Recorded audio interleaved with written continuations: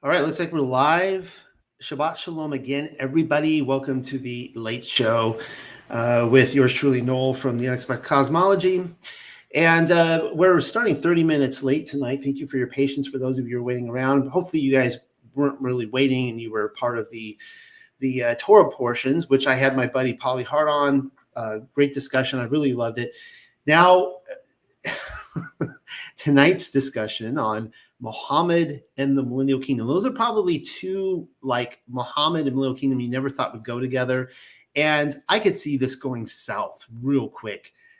I'm telling you right now, there's going to be people who are not going to like my conclusions. Look, they're just my conclusions. I'm just some dude, guys. I'm just some dude behind a laptop computer, and I'm reading old books and trying to put the pieces together. If you guys disagree with me on this, that's totally cool. All right. So let's just get right into this right now. Muhammad and the Millennial Kingdom by yours truly, Noel Joshua Hadley. And you can see it's pretty fresh off the print, 1/10/2024. Today's date's the January 26th.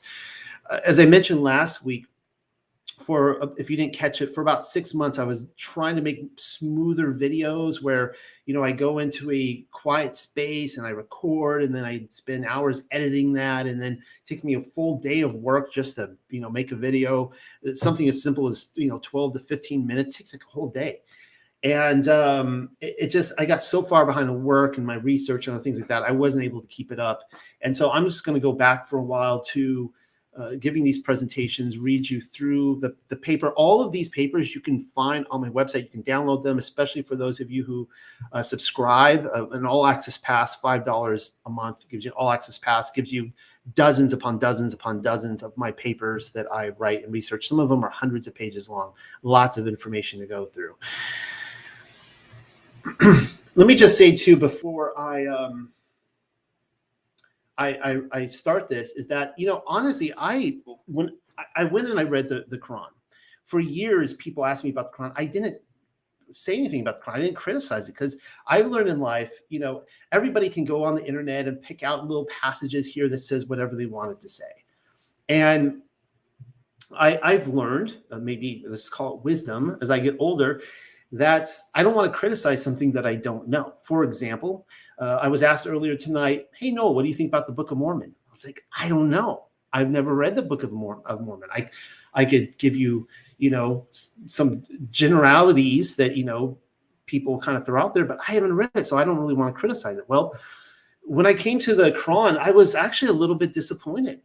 Frankly, I was hoping that maybe there was a lot of propaganda against it. Maybe, it was actually more enlightening than has been made out. And I can't tell you how disappointed I was at reading it. I'm like, and I'm not just saying this to try to like win brownie points with people or be politically correct or politically incorrect, I should say.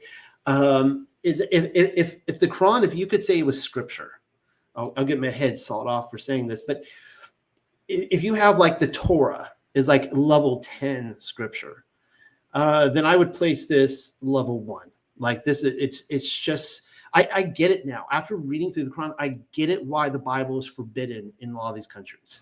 Like they do not want Muslims reading the Bible, because if they read the Bible, they're going to see a far superior text that just blows the Quran out of the water, and it makes it feel like you were like in preschool the whole time. Like it's just, anyways, let's just get into it.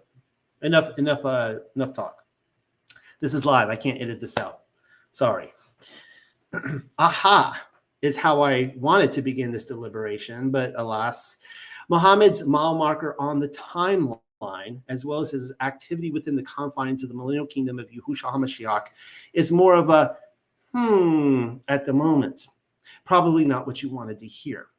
What some of you wanted me to say is that the Quran was written by the Jesuits, along with the rest of history after the 1,000 years had come to an end, and that there is no reason to sweat it.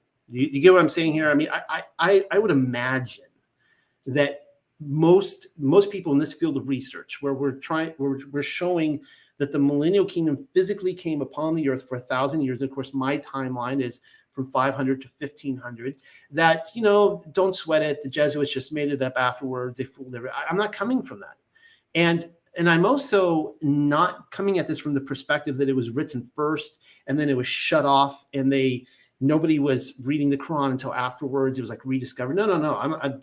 I'm coming from a the more I've looked into this idea of the millennial kingdom, I'm coming up. I think a lot of people have this idea that everyone was like holding hands and singing kumbaya, and that's not my conclusions at all. That the world was full of sinners. And the ultimate story of the millennial kingdom is the story of the Bible, guys. The story of the Bible is that even if you were in paradise, you're still gonna rebel against commands and sin.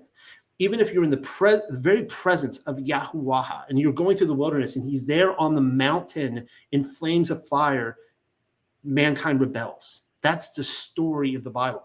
Even if he is king of the earth and everyone knows that he is ruling this earth, that mankind is still going to rebel. That's the story of the Bible. And that's what we're going to be covering tonight. So let me say this again. What some of you wanted me to say is that the Quran was written by the Jesuits, along with the rest of history after the 1,000 years had come to an end, and there's no reason to sweat it. Well, I don't dance that jig.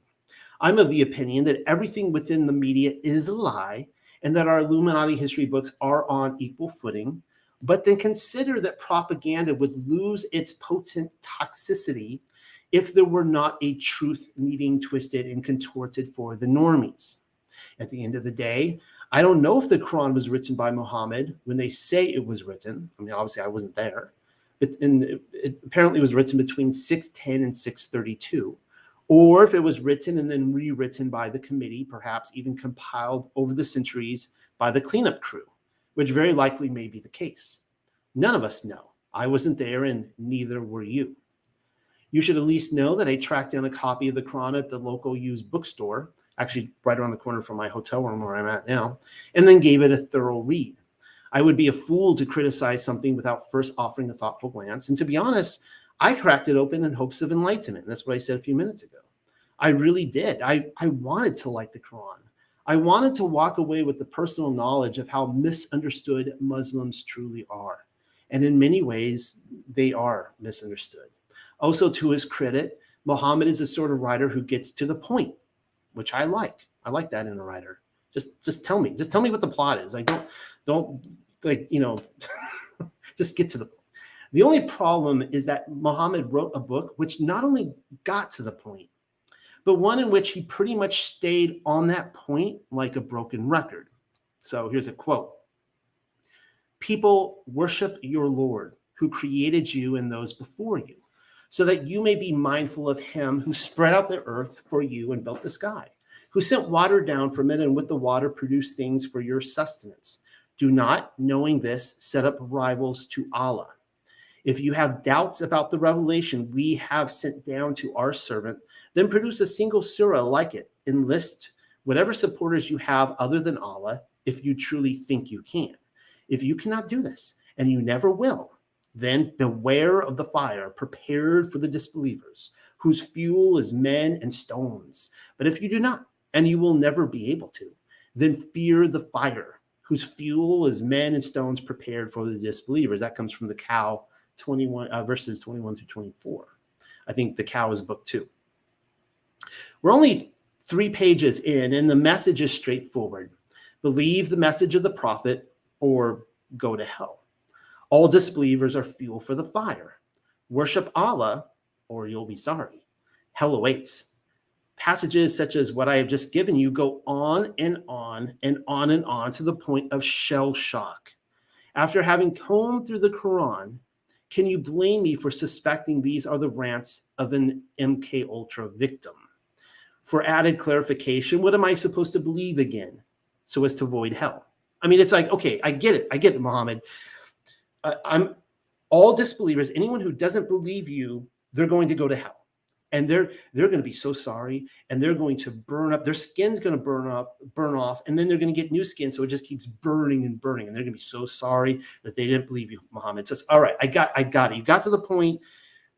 Everyone's going to hell for not believing you. So what do you want me to believe? What is it, Muhammad, that you're trying to get at?" I mean, I might say this later, but frankly, the Quran was the great of any religious document I've ever read. Save for a couple like Roman Catholic texts, this is like the biggest fear porn I've ever read. It was tiresome. It just never ended. So for added clarification, what am I supposed to believe again so as to avoid hell, Muhammad? It's already been laid out. Telling you to worship Allah alone is the same thing as saying stop worshiping Yahushua HaMashiach, King of Kings and Lord of Lords. Yep, I've just cracked the code. That's the Quran in a nutshell. Again, would it surprise you to learn that my investigation relies upon the Quran in its original packaging, either as a non-corrupted first edition, which we apparently no longer have, or a series of propaganda pamphlets making the rounds on the magazine racks and the whereabouts of when they claim it did, give or take a century. I went into this with several working theories, though at present that's the story I'm going with. The Quran was war propaganda aimed at rewriting his story, brainwashing the normies, and ultimately pulling citizens out of a covenant relationship with Yahuwah, which was furthermore renewed through Yahushua HaMashiach during the fig tree generation. That's when he says, he renewed the covenant. This is where we get the term New Testament from. So let me just say this again, that my takeaway here was that the Quran was written as war propaganda to ultimately pull citizens, we'll call them the normies, out of a covenant relationship with Yahuwah. That's the whole point. That's the Quran in a nutshell. If you don't believe me or like my conclusions as to the timing of its publication, basically I'm saying I think it was probably published when they said it was, even on my timeline of 500 to 1500. Then feel free to pick up the Quran and read it for yourself. Afterwards, write your own doctoral thesis. I, for one, will continue developing this point. So here is another one. We gave, so this is from, Women. That has to be saucy, a book called Women. We gave the descendants of Abraham the scripture and wisdom, and we gave them a great kingdom. Isn't it interesting, too, that I find this fascinating that I to my content, or to my discontentment, I was never able to figure out why Allah in here refers to himself as we and us. It's always plural. And in the commentary, they'll say, well, he's too great to be singular. And it's like, well, what do you mean by that? You're talking about monotheism here. So you're talking about one entity, and yet he always describes himself as in the plural, like we and us. And like, this is like, it's like a weird pronoun. It doesn't really compute even with what I know of the Aramaic language. So let me start from the top. We gave the descendants of Abraham the scripture and wisdom, and we gave them a great kingdom. But some of them believed in it, and some turned away from it. Hell blazes fiercely enough. We shall send those who reject our revelations to the fire. When their skins have burned away, we shall replace them with new ones so that they may continue to feel the pain.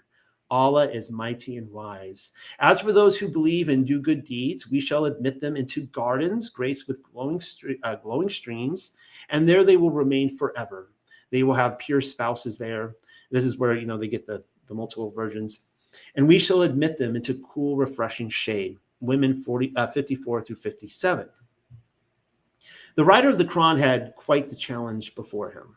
On one hand, he couldn't outright reject the Torah and the wisdom given to Yasharel, as well as the great kingdom which had visibly manifested in its wake. So that if you're not following, I'm suggesting that the research that I've been putting forward on the kingdom being manifested on the earth, that it had already happened. Okay. And one of the ways this would maybe help you picture this is that and I don't talk about this in here, but if you refer to my video or my paper that I wrote on Wastelands of the Seraphim, I think that's the first one I ever came out with 2 or 3 years ago at this point, on the Millennial Kingdom. And I showed how the idea, it starts with Revelation when it says that Jerusalem would be a haunt of demons and devils, an unclean ruach, unclean animals. It would be a wasteland after it was destroyed. Well, the idea is that unclean ruach, they would go into these wastelands and they would still be all on the earth. And we see repeated warnings of not going out to these wastelands to be instructed by these unclean ruach. Great example of this is in the book of Jasher, when one of the descendants of Noah goes and he wanders the earth and he finds a stronghold of a monument to the Watchers. And he goes there and he's instructed on the religion of the Watchers, and he continues it.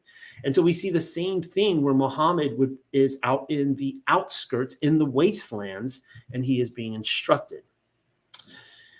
And so basically he's trying to get people. It's in the game of Red Rover, so and so come right over. He's instructing the people to come out to the wasteland with him, and live in a lifestyle apart from a covenant with the King of Kings and Lord of Lords. Why deny the obvious reality around him? The fact that the Millennial Kingdom was there. Another locale which Muhammad made frequent use of was the Garden of Paradise. He talks about it all through the Quran, which is fascinating since it ties right in with the conversation piece of the Hidden Wilderness, which would have been, if I am correct in my assessment of the Hidden Wilderness, I wrote a whole book on it, if you guys recall, that would have been the topic of the kingdom. And he talks about it endlessly. The Garden of Paradise, a destination for the Kodashim of Yasharel. That's a reference, again, to the blessed land detailed in my other book, The Hidden Wilderness. What Muhammad needed is for the residents of that said kingdom to reject their citizenship, thereby entering the garden by another route. And Yahushua HaMashiach warned about this. To do so, a fork in the road was offered. Yishmael happened to be Abraham's other son through Hagar and made for the perfect patsy. And of course, the Torah would have to be done away, as is often, if not always, the case. It should have said done away with. I guess it got cut, whatever. At the threat of hellfire. So the Torah is done away with at the threat of hellfire. Like if you keep to the obedience of the Torah, you are a disbeliever. Even modern Christianity tries their empty threats at that one, claiming obedience sends you there, oh sigh. I've been told that before, that if you are obedient to Yahuwah, you're going to hell. I've been told that to my face. But then there is the biggest fish of all to fry, Yahushua HaMashiach. And this is what the prophet says. The disbelievers say, the Lord of mercy has offspring. Uh-oh. How terrible is this thing you assert? It almost causes the heavens to be torn apart, the earth to split asunder, the mountains to crumble to pieces, that they attribute offspring to the Lord of mercy. It does not benefit the Lord of mercy to have offspring. There is no one in the heavens or earth who will not come to the Lord of mercy as a servant. He has counted them all. He has numbered them exactly, and they will each return to him on the day of resurrection all alone. This is from Miriam 88 through 95. And yes, Miriam is a reference to Mary, the mother of Yahusha.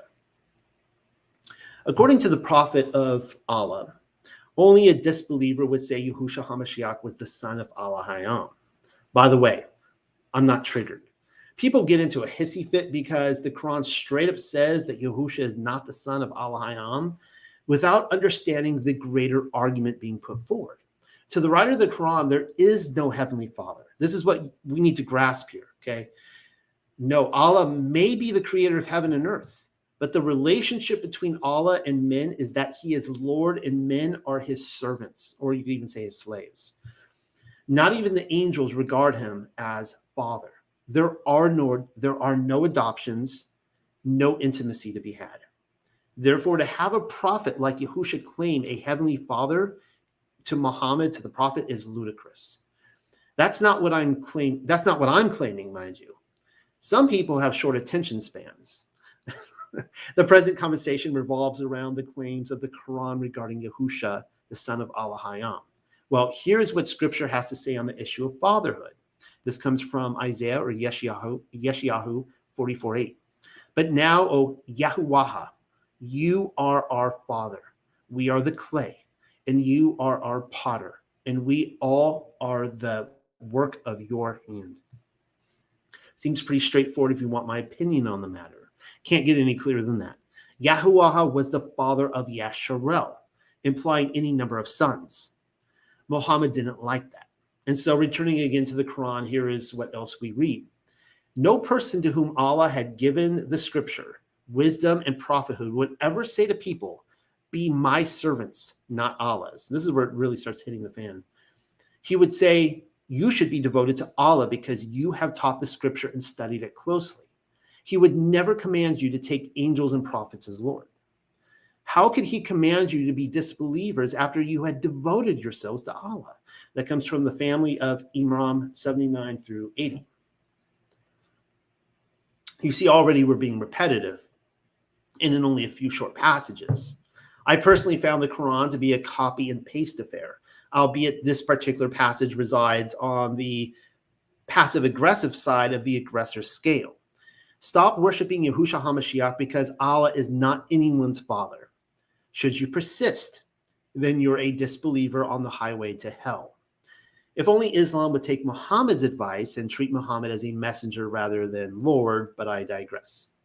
Meanwhile, we shan't forget the words of the son of Allah Hayam when he said, "All things are delivered unto me of my Father, and no man knows the Son but the Father.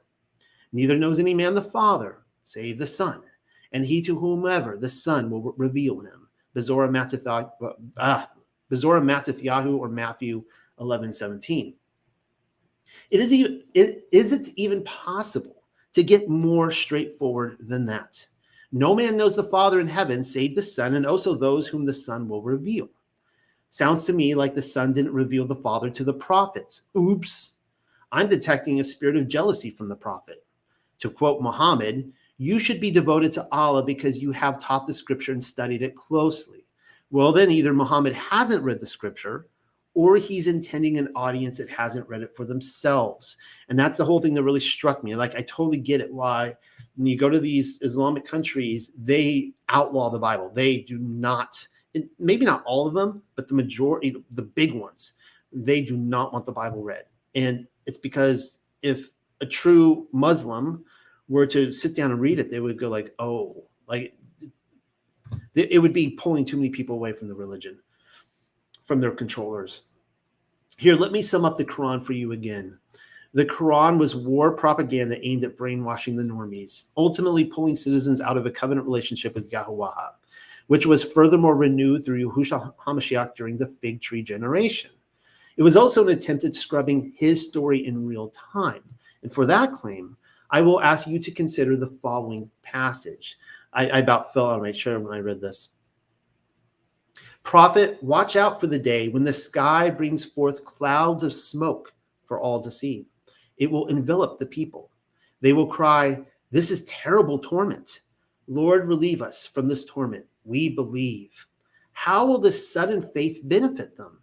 When a prophet came to warn them plainly, they turned their backs on him, saying, 'He is tutored. He is possessed.'" So people were actually claiming Muhammad was, they were claiming he was possessed. So that's what he's saying here. "How dare you say I was possessed? You're going to be so sorry for not believing me.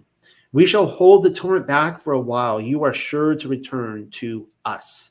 And on the day we seize them mightily, we shall exact retribution." That's from Smoke 10 through 16. Really, I should have started out with this one. It's so good. Supposing you haven't gotten around to reading my report on 536, Year of the Fire Reset. Last week, I gave my presentation on, was it 541?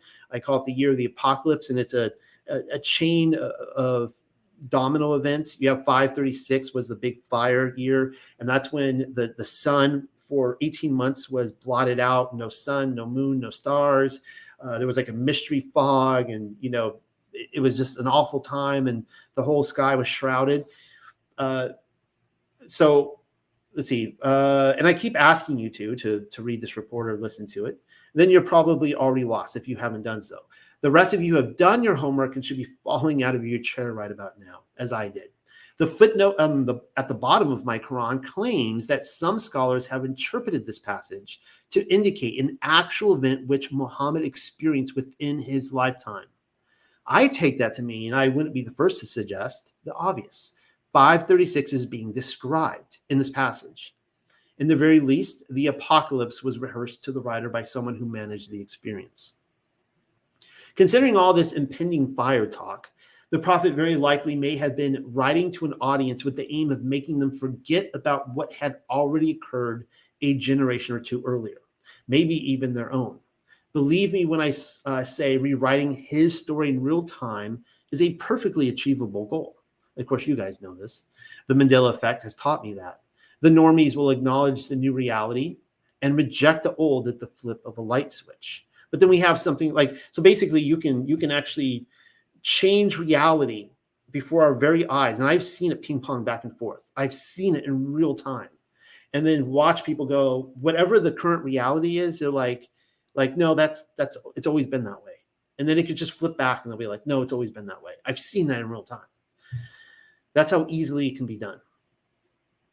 And then here we see Leon Trotsky. So to understand what I'm getting at, you will need to recall a discussion we had some years ago regarding the Bolshevik Revolution. Ask any historian and they will readily admit, when faced with the reality of the Soviet Union, the rewriting of history became a recognized institution during the 20th century. Given absolute control over the literature as well as the media, the memories of hundreds of millions of people were rewired in one generation. Soon after Stalin achieved power, so this would have been like the 1940s at this point, rival Leon Trotsky, founder of the Red Army and monumental force behind the Bolshevik Revolution, simply disappeared from the public eye. You can see him in the provided picture. He's actually this guy right here, kind of standing there staring at the camera. He's standing directly under the soapbox, which Vladimir is preaching from, kind of like a Where's Waldo? What happened to Trotsky? Well, thanks for asking. He was assassinated in 1940, ice axe to the brain. Immediately afterwards, every portrait that had once hung in public squares and private households, Trotsky was erased from public consciousness. For the everyday Labor Party Soviet, Stalin and Lenin were inserted into the very role which Trotsky had once held, standing together as the imperial leaders of the Bolsheviks. So basically, Stalin and Lenin just steamroll over him, or I should say Stalin. And Trotsky is just erased, completely erased. Never happened. One might think wiping away the existence of a nationwide public figure would be a conspiracy too large to pull off. I mean, think about that. Like, I don't know. Like I talk about all the time. Like, what if they were to completely erase the Apollo missions? Never happened. And people are like, that couldn't happen. Well, it did happen. And I think it's totally achievable. But they could totally do it in the next generation. Wait till the baby boomers are dead or something like that. Just scrub it.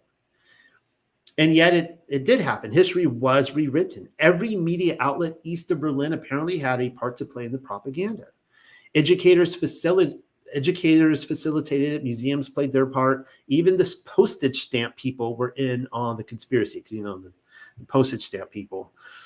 While younger generations of Soviets believed the illegitimate distortion of the historical records was a true linear portrayal of political events, and likely saw little to no reason to question it, older generations who had once personally familiarized themselves with the works and portraits of Trotsky in real time notably struggled with false memory syndromes. In fact, that's what they called it. They coined it false memory syndrome. A false memory syndrome, in case you were unaware, is the experience of seeming to remember events that never actually occurred in the official narrative. And there's the Mandela effect for you. That's one of the things they're saying, that people who believe the alternate reality, they have a false memory syndrome. It's the same thing as what happened in the Soviet Union. And people get gaslit for it. Everyone's favorite establishment spook, George Orwell, took notice of the Stalin playbook. And he later wrote something to the effect, the most effective way to destroy people is to deny and obliterate their own understanding of their history, which is the entire discussion we're having on the Millennial Kingdom. I know I've been saying this a lot as of late, but that right there pretty much sums it up. In his dystopian novel, 1984, Such a Condition, knowing what is otherwise true and yet cognitively finding no contradiction in simultaneously believing what the establishment demands is true, is called doublethink. People voluntarily learn doublethink due to pure pressure, mainly the desire to fit in, thereby gaining status within the party, cult, denomination, or institution of their choice. Anyone who recognizes any contradiction within the policy is deemed a blasphemer. Of course, we have these in church denominations as well. He will likely receive harsh disciplinary action and immediate disownership from patriotic party members or religious party members. Today, it's a central contributor of Big Brother's formal brainwashing programs, which is a bit of a no-duh statement considering this present investigation. I mean, they've successfully, excuse me, it's late. I need another drink here of water. I mean, they've successfully cooked the books of the Millennial Kingdom, have they not? Who is to say that Muhammad did not take a crack at it? Now, oh man, this brings back childhood memories. I'm telling you right now. In the real world, you don't pen one of the biggest sellers of all time without having connections. I'm looking at you, Augustine of Hippo. Oh, so I admit I'm backtracking 100 years or so because Agent Augustine bit the dust in 430, whereas Muhammad met his maker in 632, as official timelines go, just officially. I can just imagine all the blue-blooded controllers, pedophiles pressing the city of God up to their smelly brown noses while taking long walks past the PP Pan fountains. Changing the subject again, but only slightly, say what you will about Alberto Rivera, the Roman Catholic whistleblower. He claimed to be a former Jesuit priest from Spain, though the official narrative refuses to acknowledge his existence. Another facet of his life, which they refuse to acknowledge, is the manner of his death. They claim it was colon cancer, and you can look this up like on Wiki, whatever. All the websites, they say he died of colon cancer, when in fact Alberto insisted he was poisoned. He's also the individual that inspired the creepy comic book series that lay under my bed and scared the crap out of me as a child. I am showing you 6 covers from the Crusaders, one of which promises to detail the life of the prophet. I'll let you find it among the bunch. Can't say I own that particular one. Bummer. Sounds like a page turner. Actually, in writing this article and in researching it, I went and tracked down a whole lot, it was like 25 lot of these comic books on it was eBay. And so, yeah, that's how dedicated I am to my research. Because if I talk about something, I want to thoroughly read it. So, yeah, looking forward to that. Included within that issue, actually, it's this one right here. You can see right there, the prophet right there. Included within that issue is an excerpt from an interview given by Rivera, the former Jesuit whistleblower. In an effort to save the rainforest, you can read the entire thing for yourself on TUC. So there's a link right there. I put his entire interview up in an article. I will only be backing up the dump truck on a few select quotes, such as the following. Another problem, so this is Rivera speaking here. Another problem was the true Christians in North Africa who preached the gospel. Roman Catholicism was growing in power, but would not tolerate opposition. Somehow, the Vatican had to create a weapon to eliminate both the Jews and the true Christian believers who refused to accept Roman Catholicism. Looking to North Africa, they saw the multitude. He says over and over again, without saying it, he's talking about the Nazarene, just so you know. It's so apparent he's talking about the Nazarene. But he doesn't want to offend his evangelical base. Looking to North Africa, they saw the multitudes of Arabs as a source of manpower to do their dirty work. Some Arabs had become Roman Catholic and could be used in reporting information to leaders in Rome. Others were used in an underground spy network. Say what? To carry out Rome's master plan to control the great multitudes of Arabs who rejected Catholicism. When St. Augustine appeared on the scene, he knew what was going on. His monastery served as bases to seek out and destroy Bible manuscripts owned by the true Christians. Dang. I knew Augustine was a spook and that there was a smoking gun poking out from underneath his alb, but this barrel is loaded. The RCC hosted an underground spy network via Augustine's monasteries. His missionary journeys in Britain, which I've talked about in the past, are finally making a whole lot more sense if they haven't already. He was trying to establish spy networks in, one of the places I say is ground zero for the Millennial Kingdom. Rivera, one of the plantings for Yasharel. Rivera even has Augustine destroying Bible manuscripts owned by the quote-unquote true Christians. That's a reference to the Nazarene. He guards his words carefully so as not to receive a loogie from the KJV only in 66 canon crew. I could take a sentence like that to mean Augustine was destroying Bibles in their language so that Latin was the law of the land, which is a possibility. But I'm thinking it's some of the lost books like the Gospel of the Hebrews, which we know was in the Nazarine's care, no longer exists except for a few select quotes, which was being chucked into the pyre. And of course, we have others like the Book of the Illuminators, which is given the authority of the Nazarene. That was another one of their books. And we only have that because, like, to our knowledge, like one copy survived. I mean, it's that dire.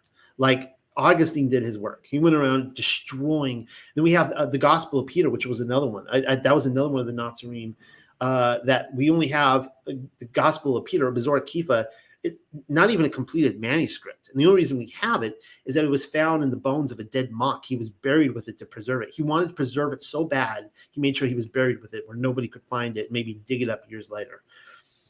Setting up Augustine's monasteries as water cooler hangouts for spooks plays an important role in what Rivera claims next. The Vatican wanted to create a messiah for the Arabs, someone they could raise up as a great leader, a man with charisma whom they could train, and eventually unite all the non-Catholic Arabs behind him, creating a mighty army that would ultimately capture Jerusalem for the Pope. In the Vatican briefing, Cardinal Bia told us this story. A wealthy Arabian lady who was a faithful follower of the Pope played a tremendous part in this drama. She was a widow named Khadija. She gave her wealth to the church and retired to a convent as a nun, but was given an assignment. She was to find a brilliant young man who could be used by the Vatican to create a new religion and become the Messiah for the children of Ishmael. Khadija had a cousin named Waraqwa, who was also a very faithful Roman Catholic, and the Vatican placed him in a critical role as Muhammad's advisor. He had tremendous influence on Muhammad. The Vatican needed an Islam army to capture Jerusalem, but why not do it themselves? It's not like the official narrative deprives the Pope of fighting men. I'm not saying there wasn't a bloody conflict in Jerusalem during the kingdom of Mashiach via the Crusades, but my investigation has led me to conclude that Yehuda was purposely underdeveloped by the sons of Yasharel during the 1,000 years. As Revelation 18:2 states, I already insinuated that time when I talked about how Jerusalem would be a haunt of unclean spirits and so on and so forth. And when we see what we call Tartaria, these buildings all over the world, we don't see them developed in the Holy Land. I mean, it was wasteland. It wasn't developed until the 1800s when all the churches and stuff started popping up. And we see writings like Mark Twain. He said he walked through there and it was just tumbleweeds. There was nothing there. And so, obviously we can really question, like, wait, what? Like, you're fighting all these wars for the Holy Land. You're not even developing it. It doesn't make any sense. Whatever, I digress. Rivera didn't have full disclosure, and I don't hold it against him. He's going with like a narrative framework that, we're not working on that narrative framework anymore. I could very well see a fighting force against Mashiach, though. What better way to do that than create a second Messiah for the Arabians?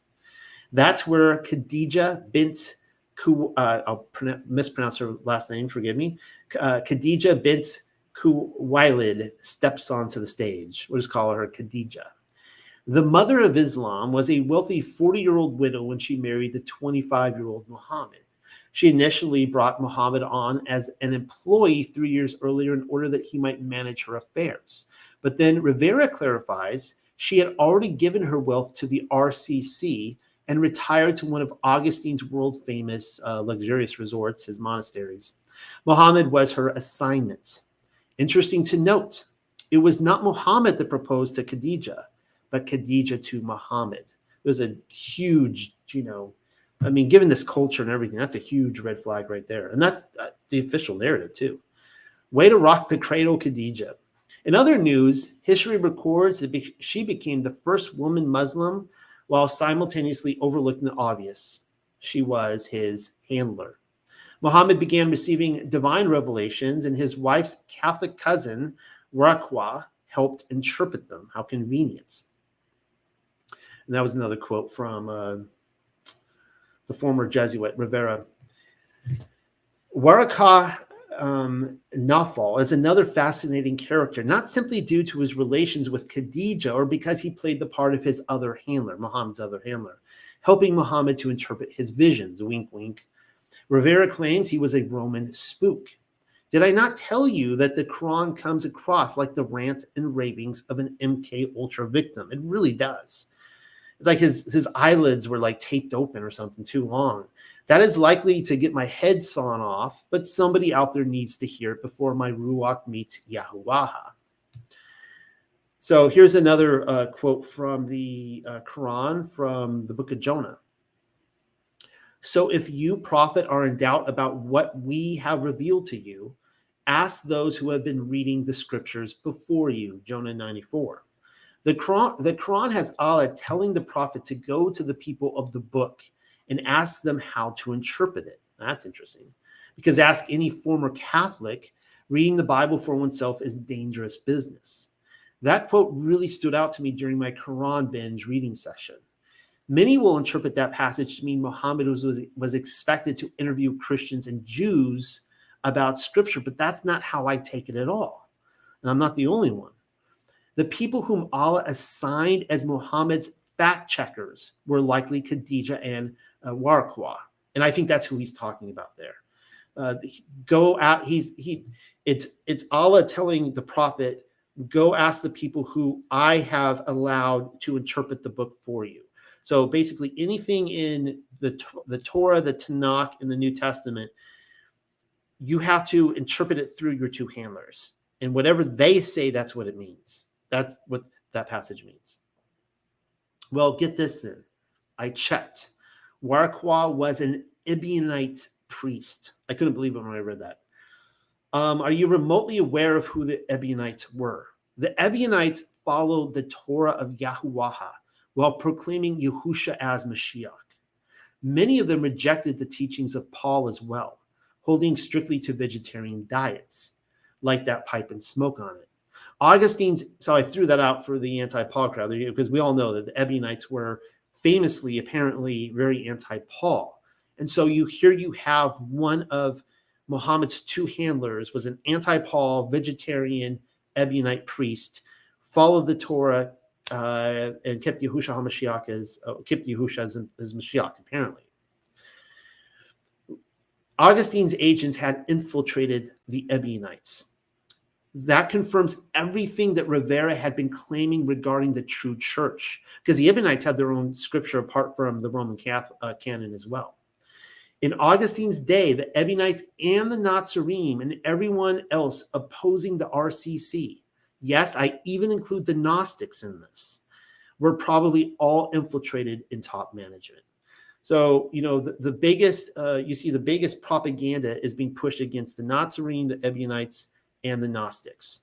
And, I'm not praising the Gnostics, but any time when the Roman Catholic Church and all those people running it are throwing these accusations at the Gnostics, it makes me turn my head and go, okay, I'm smelling propaganda here.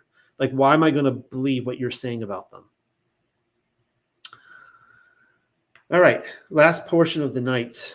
Hope you guys are enjoying this. It's my head. Remember that. It's my face and my face and name on camera. Remember that time when I quoted from the Quran and it straight up said that Allah has no sons? That passage can be found in Maryam 88 through 95. And then there is the other passage which I quoted from, the one which claims no servant of Allah would ever take an angel or a prophet as Lord. There is something relating to Muhammad's argument which needs mentioned, which is why I'm giving it another recitation. Read it again, and then we will discuss. So this is the passage I quoted from earlier tonight. No person to whom Allah had given the scripture, wisdom, and prophethood would ever say to people, be my servants, not Allah's. He would say, you should be devoted to Allah because you have taught the scripture and studied it closely. He would never command you to take angels and prophets as Lord. Who's he talking about here? He's talking about Yahusha. It's a very passive-aggressive argument, but that's clearly what he's indicating. How could he command you to be disbelievers after you had devoted yourselves to Allah, the family of Imran 79 through 80? Are you having the same troubles with this passage as I am having? It doesn't line up with other assertions made by Muhammad. Not seeing it, I think I know what's happening. I neglected to give you Satan's origin story, according to the prophet. Get ready for a contradiction galore because I'm about to give it. So this comes from the cow. When we told the angels, bow down before Adam, and again, this is Allah talking in the pronoun of we, they all bowed, but not, I think it's pronounced Iblis, but not Iblis, and this is the Satan character, who refused and was arrogant. He was disobedient. We said, Adam, live with your wife in this garden. Both of you eat freely there as you will, but do not go near this tree, or you will both become wrongdoers. But Satan made them slip and removed them from the state they were in. The cow 34 through 36. This quote sounds very Christian. I mean, there's a lot of texts that basically say the same thing. We'll pay attention to what's happening here. It says here that Iblis, the serpents in this story, refused to bow down before Adam. But then if I'm reading Muhammad's dissertation right, why should he? I thought we were supposed to have no Lord but Allah. Iblis was simply taking Muhammad's advice, or vice versa. And I say vice versa. Satan was showing strength and resilience of character in refusing to give in to the peer pressure and bow down with the crowd. Get this, wanting only to worship Allah alone. And how did Allah repay him? By villainizing him, casting him down out of heaven, whereas he apparently honored Muhammad for the same task, meaning Allah honored Muhammad for not bowing down to Yahusha. But then get this. This comes from the family of Imran as well, 59 through 60. In Allah's eyes, Isa, that would be Yahusha, is just like Adam. He created him from dust, and he said to him, be, and he was. This is the truth from your Lord, Allah. So do not be one of those who doubts. Did he just say that Yahusha HaMashiach was a second Adam? Call me a Westerner or an infidel or whatever, but I'm not following the logic. Muhammad is straight up recognizing Yahusha HaMashiach as a second Adam, which is great and all. I mean, doesn't Paul do the same in Romans 5 and 1 Corinthians 15 and Ephesians 1:10? He does. And so it just seems to me that Iblis would also refuse to bow down before Yahusha, the second Adam, seeing as how he's a diehard worshiper of Allah and all. Consistency is key, which just so happens to be the very action of the prophet. Mashiach was the second Adam, King of Kings and Lord of Lords, though Muhammad wanted nothing of it. Oh, sure, Muhammad, keep telling yourself that you would have been with the other angels, bowing down to Adam. Seems to me like the writer of the Quran was projecting himself onto Satan and refusing to join with the crowd. He was the one guy in the crowd demanding others to do the same or burn in fire, which ironically is where Satan and his followers will end up. I don't know if you guys got all that, but basically the idea here is that Satan refuses to bow down to Adam because he's like, no, I'm not going to make any angel or any man my Lord. You're my Lord, Allah. I'm your servant. And for that, he's cast down. Now, Muhammad's saying the same thing. He's villainizing Satan, but then saying, you're to do the same thing. So anyways, that's kind of the end of that. That was, well, let's see, how long was this? It was close to an hour. I hope you guys enjoyed that.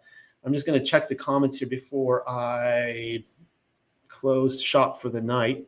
Doesn't look like there are too many comments tonight. A lot of you watching tonight, but not a lot of comments. Maybe nobody wanted to be attached to this video. I don't really know. Yeah, so let me know what you guys' thoughts are, and just to give my conclusions as well. And what I mean by my conclusions is it's not like a, diehard science here, but I'm of the opinion that there was,